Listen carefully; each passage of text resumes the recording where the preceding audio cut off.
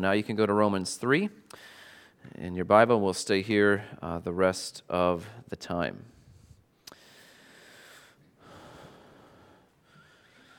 Why do a lot of people not like darkness? If we were given the choice right now in the below the southern, probably the Antarctic Circle, it's probably called, below that it is dark 24/7. Just because of how the Earth is rotating and tilted on its axis. Above the Arctic Circle in our winter, it is dark above the Arctic Circle 24/7. And darkness is something that we don't really enjoy. I try to think, why is it that we don't like darkness? Well, last night I had to go out. I had a fire going in my yard last night, so I was checking on it at 10 o'clock last night. And it wasn't as comfortable as going and checking on it at 8 o'clock last night when it was still light. So I have a very bright flashlight, and I have seen in my yard in the last 4 years that I lived there a couple bobcats, family of bobcats, and several coyotes. Those two animals alone, and I've heard that there are black bears around here. I'm like, if there are black bears around here, I live pretty close to around here. All right, so I take a flashlight, and it makes me uncomfortable. I don't want to be really close to a wildlife that could maul me pretty bad, and I want to be able to see. Well, in the daytime, you can see, and it's more comfortable. So not just children are afraid of the dark. If we're honest as adults, a lot of us are afraid of the dark because we cannot see very well. Well, we saw last week that based on what we can see, we're all condemned. We're all guilty. And we'll use this idea of we're looking this week on what we can see. So what we have been able to see from Romans 1 and 2 and 3 has not been pleasant. It's like we have gone from bad to worse. And the worst part about Romans 1 through 3 is every mouth is stopped and everybody is guilty before God. So if you're talking and I'm talking with someone who doesn't know Christ yet, and we use the law and we use God's judgment like Paul does in Acts and like Stephen does, like Peter does in preaching on the day of Pentecost, and what Romans is doing for us is channeling all of humanity to this guilty verdict. And we want people to throw up their hands in frustration and say, who can be righteous? How in the world can any sinner get to heaven? That's a great question. And often people live their whole lives never asking themselves that question one time. And as we share the gospel with people, we want to lead people. Don't get quickly to the good news and skipping over the bad or going real fast to the bad to try to give people the good news without helping them feel the weight of their sin and that they have broken God's law. And if we can think through Romans 1, it is the immoral person. And what does immorality do? All kinds of immorality that you see at the end of Romans 1, you know what that does to a culture? It destroys it. All immorality destroys relationships. It destroys humanity. What does Romans 2 show us? Without immorality and moral people and religious people, you know what happens to humanity with Romans 2? Humanity is deceived. Deceived into thinking, hey, I'm a pretty good person. You're a pretty good person too. Hey, we are following a system of rules, religion, that we have a good chance of going to heaven when we die. And unfortunately, the Romans 2 people aren't right with God any more than the Romans 1 are right with God. So while Romans 1 people destroy themselves and those around them and a culture, Romans 2 destroy it in a different way. It's subtle. It's respectable. But it's still deceitful, and it doesn't lead to heaven. And Romans 3 puts all of these people in one category: guilty. Guilty people, unrighteous people need God's righteousness. We sang about it. Come behold the wondrous mystery. It's glorious. All right. We'll get to Romans 3 now and see that not only is humanity, can they see and their mouths are shut, they can see that they are condemned. If you look back at verse 21, now has been manifested, or it's been demonstrated. The whole world is accountable to God, verse 19. The whole world knows that no human being will be justified in God's sight by keeping the law, because the law has showed them they are sinners. The religious are sinners, the moral are sinners, the immoral are sinners. All have sinned, and we'll see today. But Romans 3:23, we often pull it out and say this is one of our Romans Road verses, but Romans 3:23 is actually positive, because the positive turn from going to the depths of humanity and how guilty we are, that we turn the corner in verse 22. We stopped last week at verse 22, the middle of the verse, and so we'll pick it up in verse 22 again. And we're looking now at not the guilty humanity, and everybody's guilty before God, before Christ, because of creation in Romans 1, because of a conscience in Romans 2, and because of God's law and the Old Testament in Romans 3. Everybody's guilty before God. We know we're guilty because we know we're sinners, because it comes through the law. In verse 22 of Romans 3, the righteousness of God through faith in Jesus Christ for all who believe. There is the turning point that the law and the prophets pointed to, that was, we started our service this way, even looking at Zechariah, that most of us didn't even know that passage was probably there, and that pointed to Christ and his salvation. The branch that you saw was capitalized in your Bible is Christ. And now the righteousness of God through faith in Jesus Christ for all who believe. It's open to everybody. Everybody in Romans 1, everybody in Romans 2, everybody in Romans 3 has access to the righteousness of God. And we'll see this idea. It's for all who believe. You'll see the word faith and believe again and again. This is the only way we get God's righteousness. It's through faith. It's by believing. It is not by works. Hopefully Romans 3 has slammed that door. If you think you can get saved by good works, that door is shut. It's locked. The key is thrown away. Nobody gets to heaven by works. All right, now verse 22 ends with, we stopped here last week, for there is no distinction. This sounds like, at the end of verse 22, it's a confusing phrase. Like, why does he put there is no distinction there? There's no distinction? There's no partiality. There's no distinction about who then can be saved, because it is between the middle of verse 22, the righteousness of God through faith in Jesus Christ for all who believe. And how does verse 23 start? For all have sinned. So all who believe and all have sinned. And what's in the middle? There's no distinction. Everybody who has sinned has access to the righteousness of God. So Romans 3:23 is actually positive. It is the only mention in these 4 verses, half of 22 and then 4 more verses. It is the only mention of what humanity is doing. The rest of this passage is all about God, all about what He is doing. This is clearly a display of His righteousness. So what is righteousness? Righteousness is always doing what is right. You'll see the word just at the end today. Just and righteous are the same word in Greek.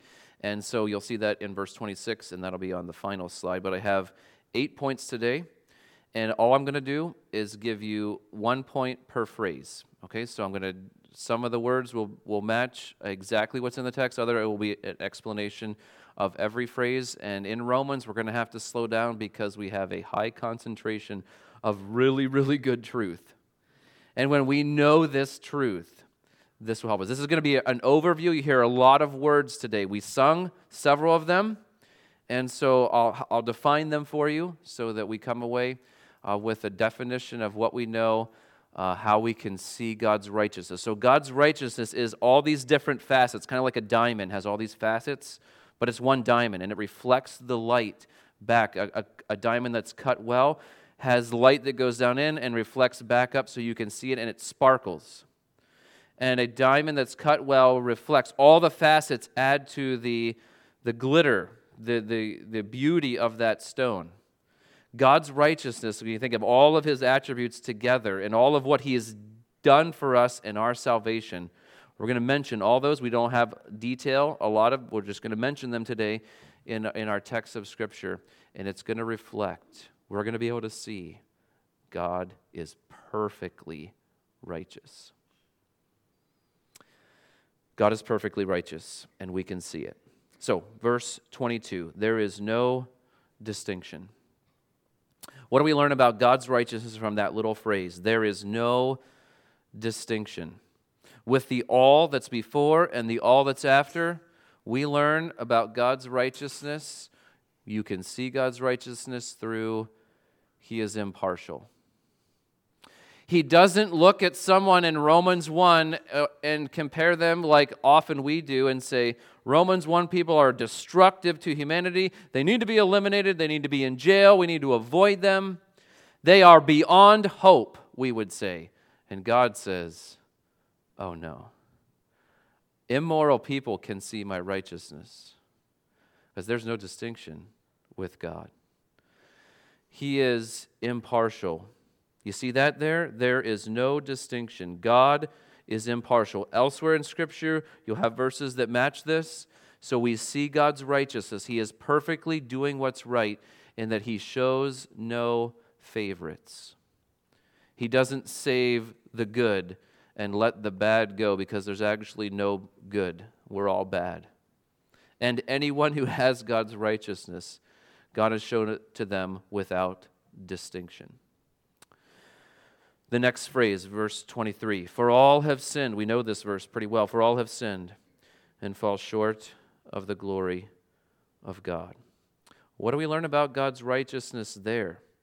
Well, you say not much because it's about us sinning, and we're all sinners. Well, we learn something about his righteousness. What do you learn about God's righteousness in verse 23? Why does God create man? It's the end of the verse. Why does he create man? What's his design? To glorify him. Okay? Back in Genesis 1, we're made in the image of God. Why are we made in the image of God? Different than all of the rest of creation. Different than trees, different than bugs, different than the sun and the moon and the stars. We are made in God's image. You know why we're made in God's image? To reflect his glory. And when we sin, we don't reflect his glory. What does that look like? Okay, let's take don't bear false witness, or we say lying as the ninth commandment. God's commandments, if we would obey them perfectly, we would perfectly reflect his glory. When we lie, we are breaking God's law and we're not reflecting his glory. We're distorting the image. I have an image of my wife on my desk. If you go in there and take a black magic marker to her face, I'm not going to take too kindly to you doing that. Why? Because you're marring the image. Satan can't go after God, but he wants to mar the image. Who are the image bearers of God on this earth? It's humanity. And it's only humanity. This is what makes abortion a heinous crime. Because we're destroying an image bearer of God. So what do we learn about God's righteousness? We learn God's design for all humanity is to show his righteousness. We can reflect, after salvation, we can reflect the righteousness of God. The world can see what a life looks like, and we're learning this in Titus on Wednesdays. The world can see the faithfulness and the love and the joy and the peace and the contentment and the long-suffering and the self-control of God if we walk in the Spirit. So God's design for all humanity is shown in verse 23. All have sinned and fall short of the glory of God. We see God's righteousness. This is the only verse that even mentions us, really, in it, or all of sinners. We fall short of the glory of God. But we know, verse 22, the positive, the righteousness of God is available to all who have sinned, all who have fallen short of the glory of God. We learn God's design from verse 23. Verse 24. All are or can be justified by His grace as a gift. The only way any of us are saved is by grace, and that grace is a gift. If I got to define grace for you, it's God's power and His gift. A powerful gift is what the idea of the word grace is. Ephesians 2:8 is on our sign. It's on our shirt sleeves that we made for our church as we go out and evangelize and talk to people, that we want people to know Ephesians 2:8. Why? Because we are saved by grace through faith. It's not of ourselves. We are saved by the grace of God. What do we learn about God's righteousness?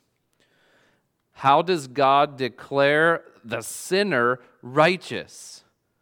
By grace. A powerful gift.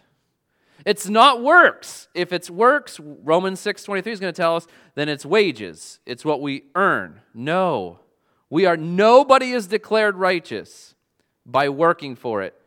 We are declared righteous by God as we trust, and He says, I'll give you my righteousness as a gift. That's His grace.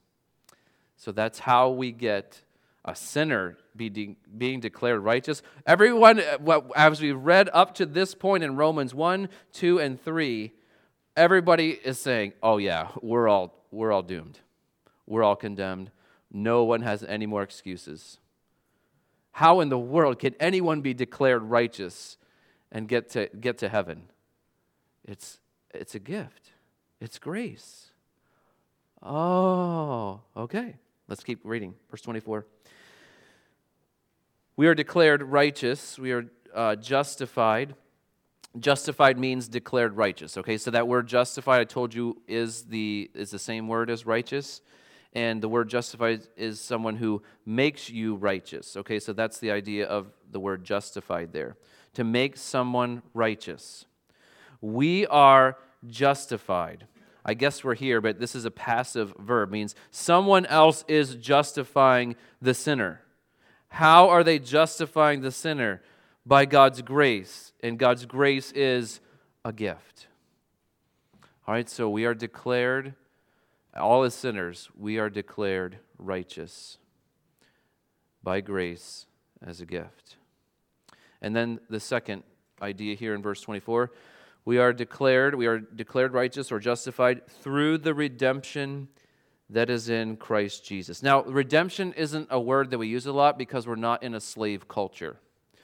But if you were in a slave culture, and many slaves in Bible times, they say up to a third or half of the culture, the Roman Empire, were slaves. And slaves, a little different than what we think of in our culture, in our 160 years ago, in our culture where we had slaves in our country. In that culture, you could earn money as a slave, and you could also buy your freedom if you had enough, or someone else could buy you out of slavery. And in the Old Testament, you see people selling themselves into slavery until they had enough to buy themselves out of slavery, or a rich relative bought you out of slavery, or a friend. So the idea of redemption is attached to slavery. And someone who is bought out of slavery is the idea of this word redemption. So if we had slaves and we had people going from slaves to free people, this idea of redemption would be a common word, which it was in the New Testament. It's not common today because we don't have slavery. So hopefully that makes sense. And so what do we learn about God's righteousness? God's deliverance of believers from slavery to sin. We are justified by His grace. We're made righteous by His grace as a gift How does he do that? Well, he buys us out of slavery. And if you've got up to this point in Romans 3, everyone's going to say, so what are we in slavery to? Well, you look at Romans 1, who are they in slavery to? Their immorality. In Romans 2, who are they in slavery to? Their morality, thinking, I can be right before God without God. No, you can't. The religious, the Jewish people of the day and the religious people around us, I just got to obey some list of rules. No. All the world is guilty before God. Okay, so everybody's a slave to sin. We'll see that again in Romans 6. But for an overview here, the deliverance of believers from slavery to sin, this shows us God is a righteous God. He's not just a righteous God, He is the righteous God. And I would add, He is the perfectly righteous God. He always does what's right. And when it comes to the overview of our salvation and all the facets of salvation that we're looking at today, we can see every one of these things is just another facet of how perfectly righteous God is. He delivers from slavery to sin. Continuing in verse 25. The end of verse 24 says, in Christ Jesus. Okay, so our redemption is in Christ Jesus. It matches what we see that we have faith in Christ, Jesus Christ, back in verse 22. So in Christ Jesus, which is the word whom, which is Christ Jesus in verse 25, whom God put forward as a propitiation by His blood. Now that's a mouthful. God put forward. All right, what does put forward mean? If you look that up, that Greek word means publicly displayed. If you have a court case and you have a star witness, the best witness, the lawyer that's representing you to help you have your court case to be declared not guilty, he may wait at the strategic time in the court case to put forth the star witness. And when that witness is put forward, they are put on a witness stand. They're allowed to be questioned. And that is a public display of what really happened. All right? And so what really happened in our salvation is that God the Father puts forward His Son as the propitiation. Now, I left propitiation on the screen because I want that word to stick in your mind. It is not a word that we use. You probably haven't heard it. You probably don't use it on a regular basis. You say, what in the world is propitiation? You can look it up in the dictionary and have something along the lines of appeasing wrath or turning away wrath. This word is also translated in the Old Testament, the mercy seat. Okay? So where in Israel was God's wrath turned away? On the Day of Atonement, the high priest goes in, he sprinkles blood on the mercy seat inside the Holy of Holies, and he leaves. God's wrath on sin was appeased that day at the very location of the mercy seat on top of the Ark of the Covenant.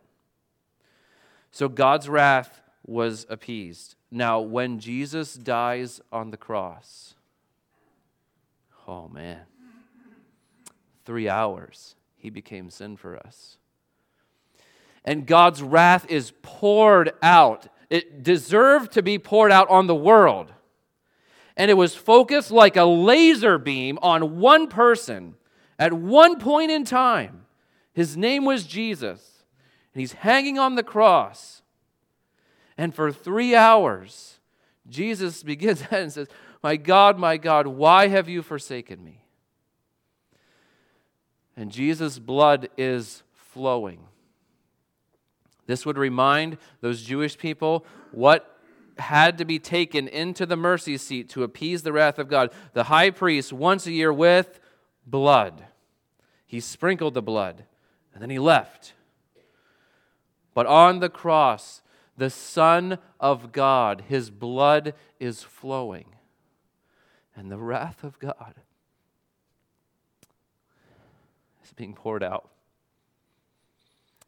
And we sing a wonderful phrase that some, obviously, liberal churches who don't like the blood want to take this phrase out. The wrath of God is satisfied. I think it's in Christ alone. And the hymn writers who wrote that song says, no, you can't take that phrase out. That's the that's the focal point of our salvation, that God's wrath is satisfied. But in many, many churches, God is just a loving grandfather who winks at sin. And He's not a holy, holy, holy God.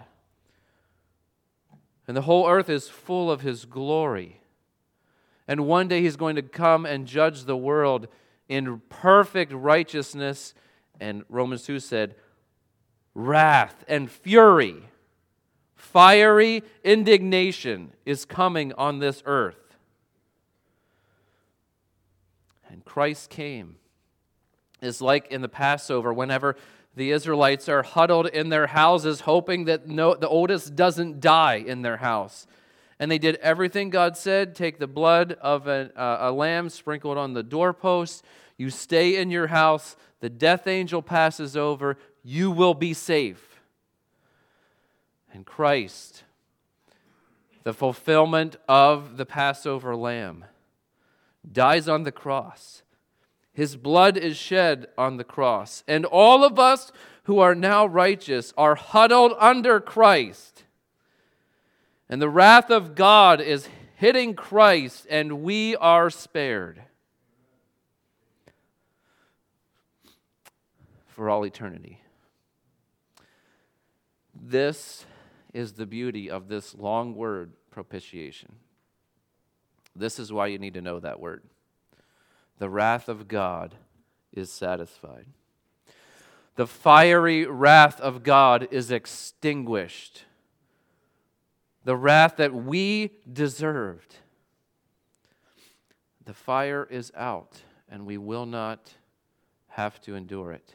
And you see it here in this passage, verse 22 and later, that if we are in Christ, we're safe. Unfortunately, the world, the flesh, and the devil are going to tell you anything but Christ. Trust anything. Trust your works. Trust your religion. Trust your immorality. Trust your ability to switch what you think God is like and take whatever you think. Just imagine a God in your likeness, whoever you want Him to be, and then you worship Him or don't worship Him, whatever. Just get rid of Him in your mind. You can't get rid of God. He's perfect. He's righteous. And His Son's blood is the only propitiation of His wrath, appeasing God's wrath by His blood. God the Father, this was His design. You see that in verse 25? Whom God put forward. God the Father sent His Son to do this very thing. And when the Son knows it's coming and it's close, the night before, what does Jesus say? Let this cup pass from me, which was the cup of God's wrath that He had to drink. He said, let this cup pass from me, but nevertheless, not my will, but yours be done. And in the Garden of Gethsemane, Christ willingly allowed Himself to be arrested and willingly put Himself forward as part of the Father's plan to accept the wrath of God. We sing another stanza of a verse that says, He took the blame and bore the wrath. Christ was treated like the worst of sinners. How do we know that? Because the worst of sinners, the Romans 1 sinners, are forgiven. We'll see a lot of people like Romans 1 in heaven. And we may know them to be immoral and wicked and inventors of sin and haters of God. And when they humble themselves and turn from their sin and their evil way, God says, I will forgive you. I will take your sin as far as the east is from the west, and I won't remember it against you any longer. Because He shows no partiality. Wonderful design.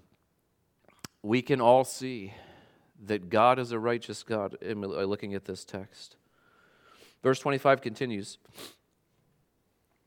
It is to be received by faith.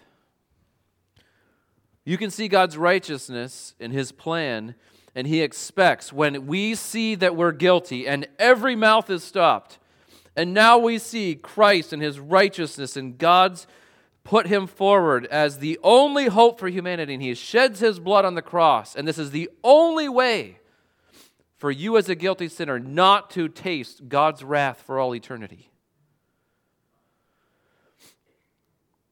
He expects you to believe him. Wouldn't we love to believe for people? Like, oh, I wish I could believe for you, but I can't. I wish I could believe for the whole world, but I can't. God's righteousness is seen through his expecting man to respond in one way, because there's one way to get to heaven. There's one mediator. There's one propitiation. There's one way that God has designed salvation, and it leads through Christ and the cross. And as we look at the cross, God says, all right, here is your way. Christ said, I am the way, the truth, and the life. No man gets to the Father except through me. So how does a wicked, unrighteous person respond to God's righteousness? Back in Romans 1, they suppress the truth in unrighteousness. But no, not those who God is calling. Well, how do they respond? It is to be received by faith. How did the Israelites respond whenever they were told the death angel's coming tonight? Take a lamb, sprinkle it on the doorpost, you stay in your homes, you'll be safe. How did they respond? They responded by faith. They believed. How do we know they believed? They took a lamb, they killed it, they sprinkled the blood over the doorposts, and they were spared.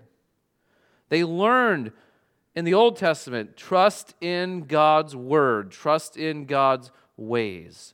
And when it comes to his word and his ways, his son is the perfect representation of both of those. And he comes. He dies. He takes God's wrath, and we can watch the cross. And even a centurion who doesn't know the Old Testament says, surely this was a righteous man. Surely this was the Son of God. Look at how all of creation responded to when this guy dies. Whoa, something happened here that is unnatural. He didn't even know that all the graves were opened up and many people were resurrected at that very hour too. But what he could observe, he says, okay, we did something wrong in putting this guy to death.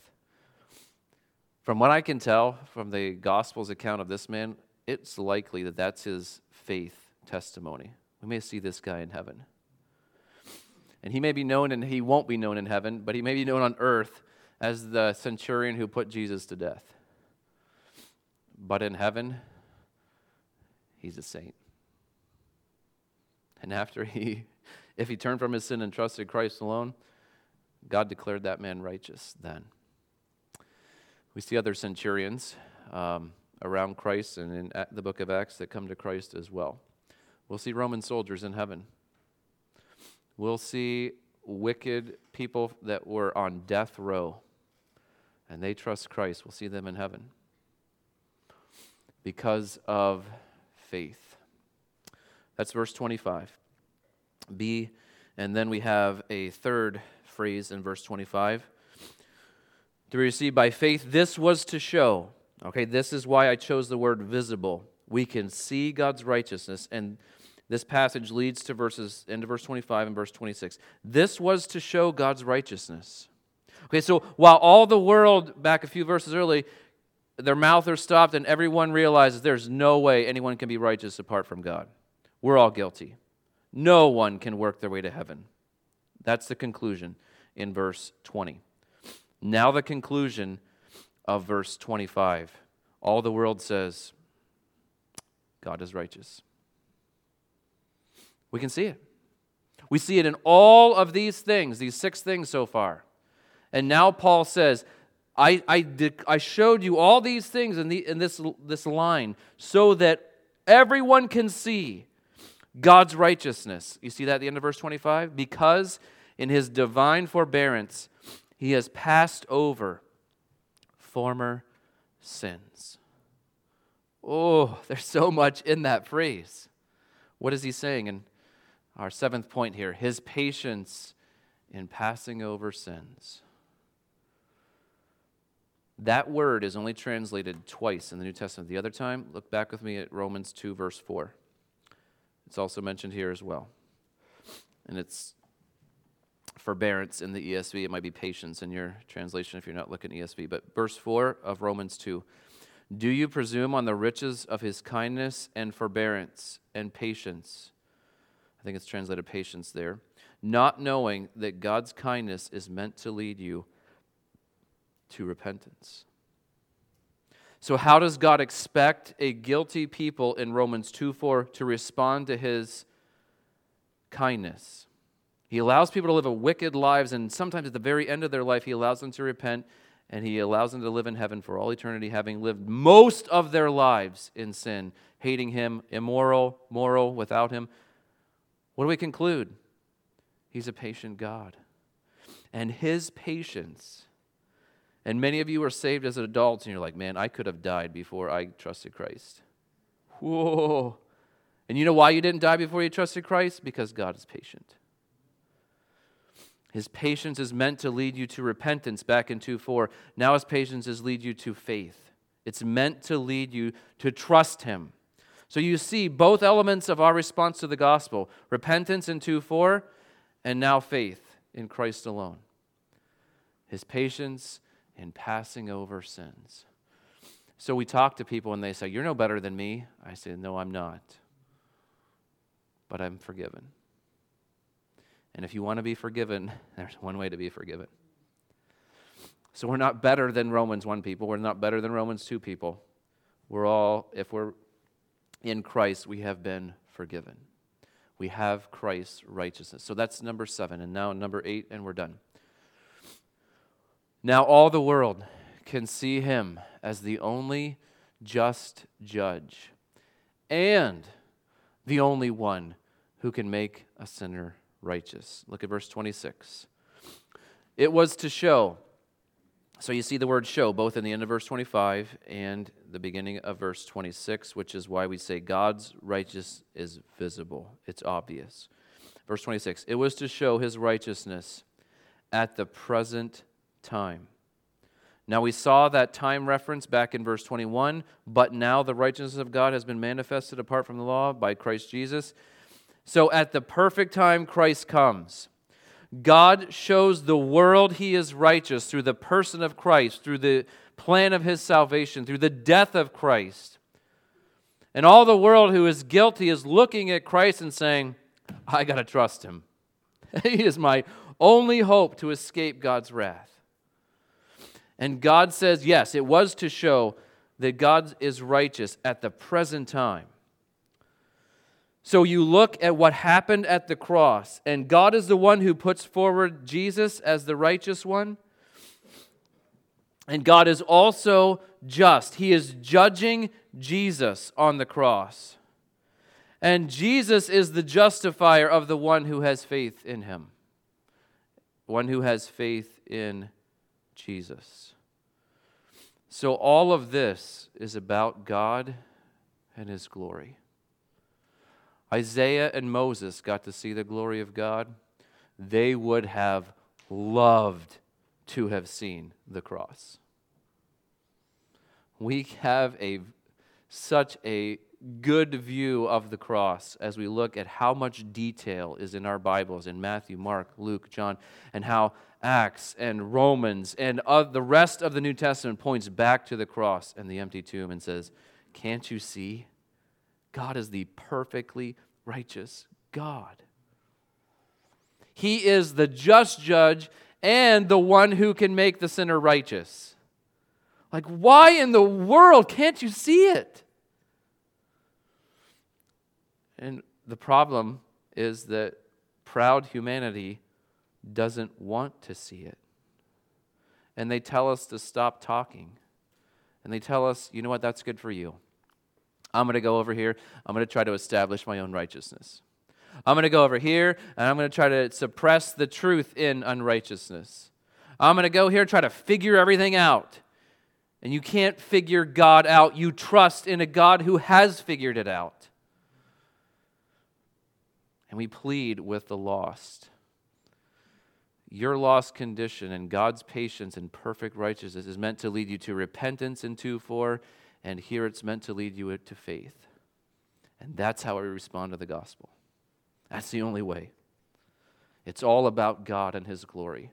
So let's remind ourselves, as we do every Sunday, that we have Christ's perfect righteousness. And 27 next week will put us in our place if we think we get a big head about getting God's righteousness. And we go, we thank God for His righteousness, we praise Him. Life, our eternal life now is all about God. Whatever He says goes because He has saved us. We thank and praise Him because He is our righteous God. Then we take this wonderful news to a world that is trying so hard to establish their own righteousness. They're so confused. They're following so many other false religions. They're following their own heart. Those poor people following their heart. It's awful. And we tell them there is one person who is just and the justifier who can make you righteous. His name is Jesus. Let's pray. Father, thank you for this truth. I pray that as we meditate on it, that our hearts will grow to appreciate you, to praise you. Help us to hate our sin that Jesus paid for on the cross. Help us not to justify ourselves. Help us not to look down on people who aren't believers. Help us to pity them and have compassion toward them and point them to your perfect righteousness. Help us to plead with them that there is only one way to be righteous, and you have provided the only and the perfect way. Thank you for being a perfect God. Thank you for showing us your righteousness at the cross. And help us to determine this week. Give us opportunities this week. Put unsaved people across our path that we can talk to and point them to your glory and your righteousness. In Jesus' name, amen.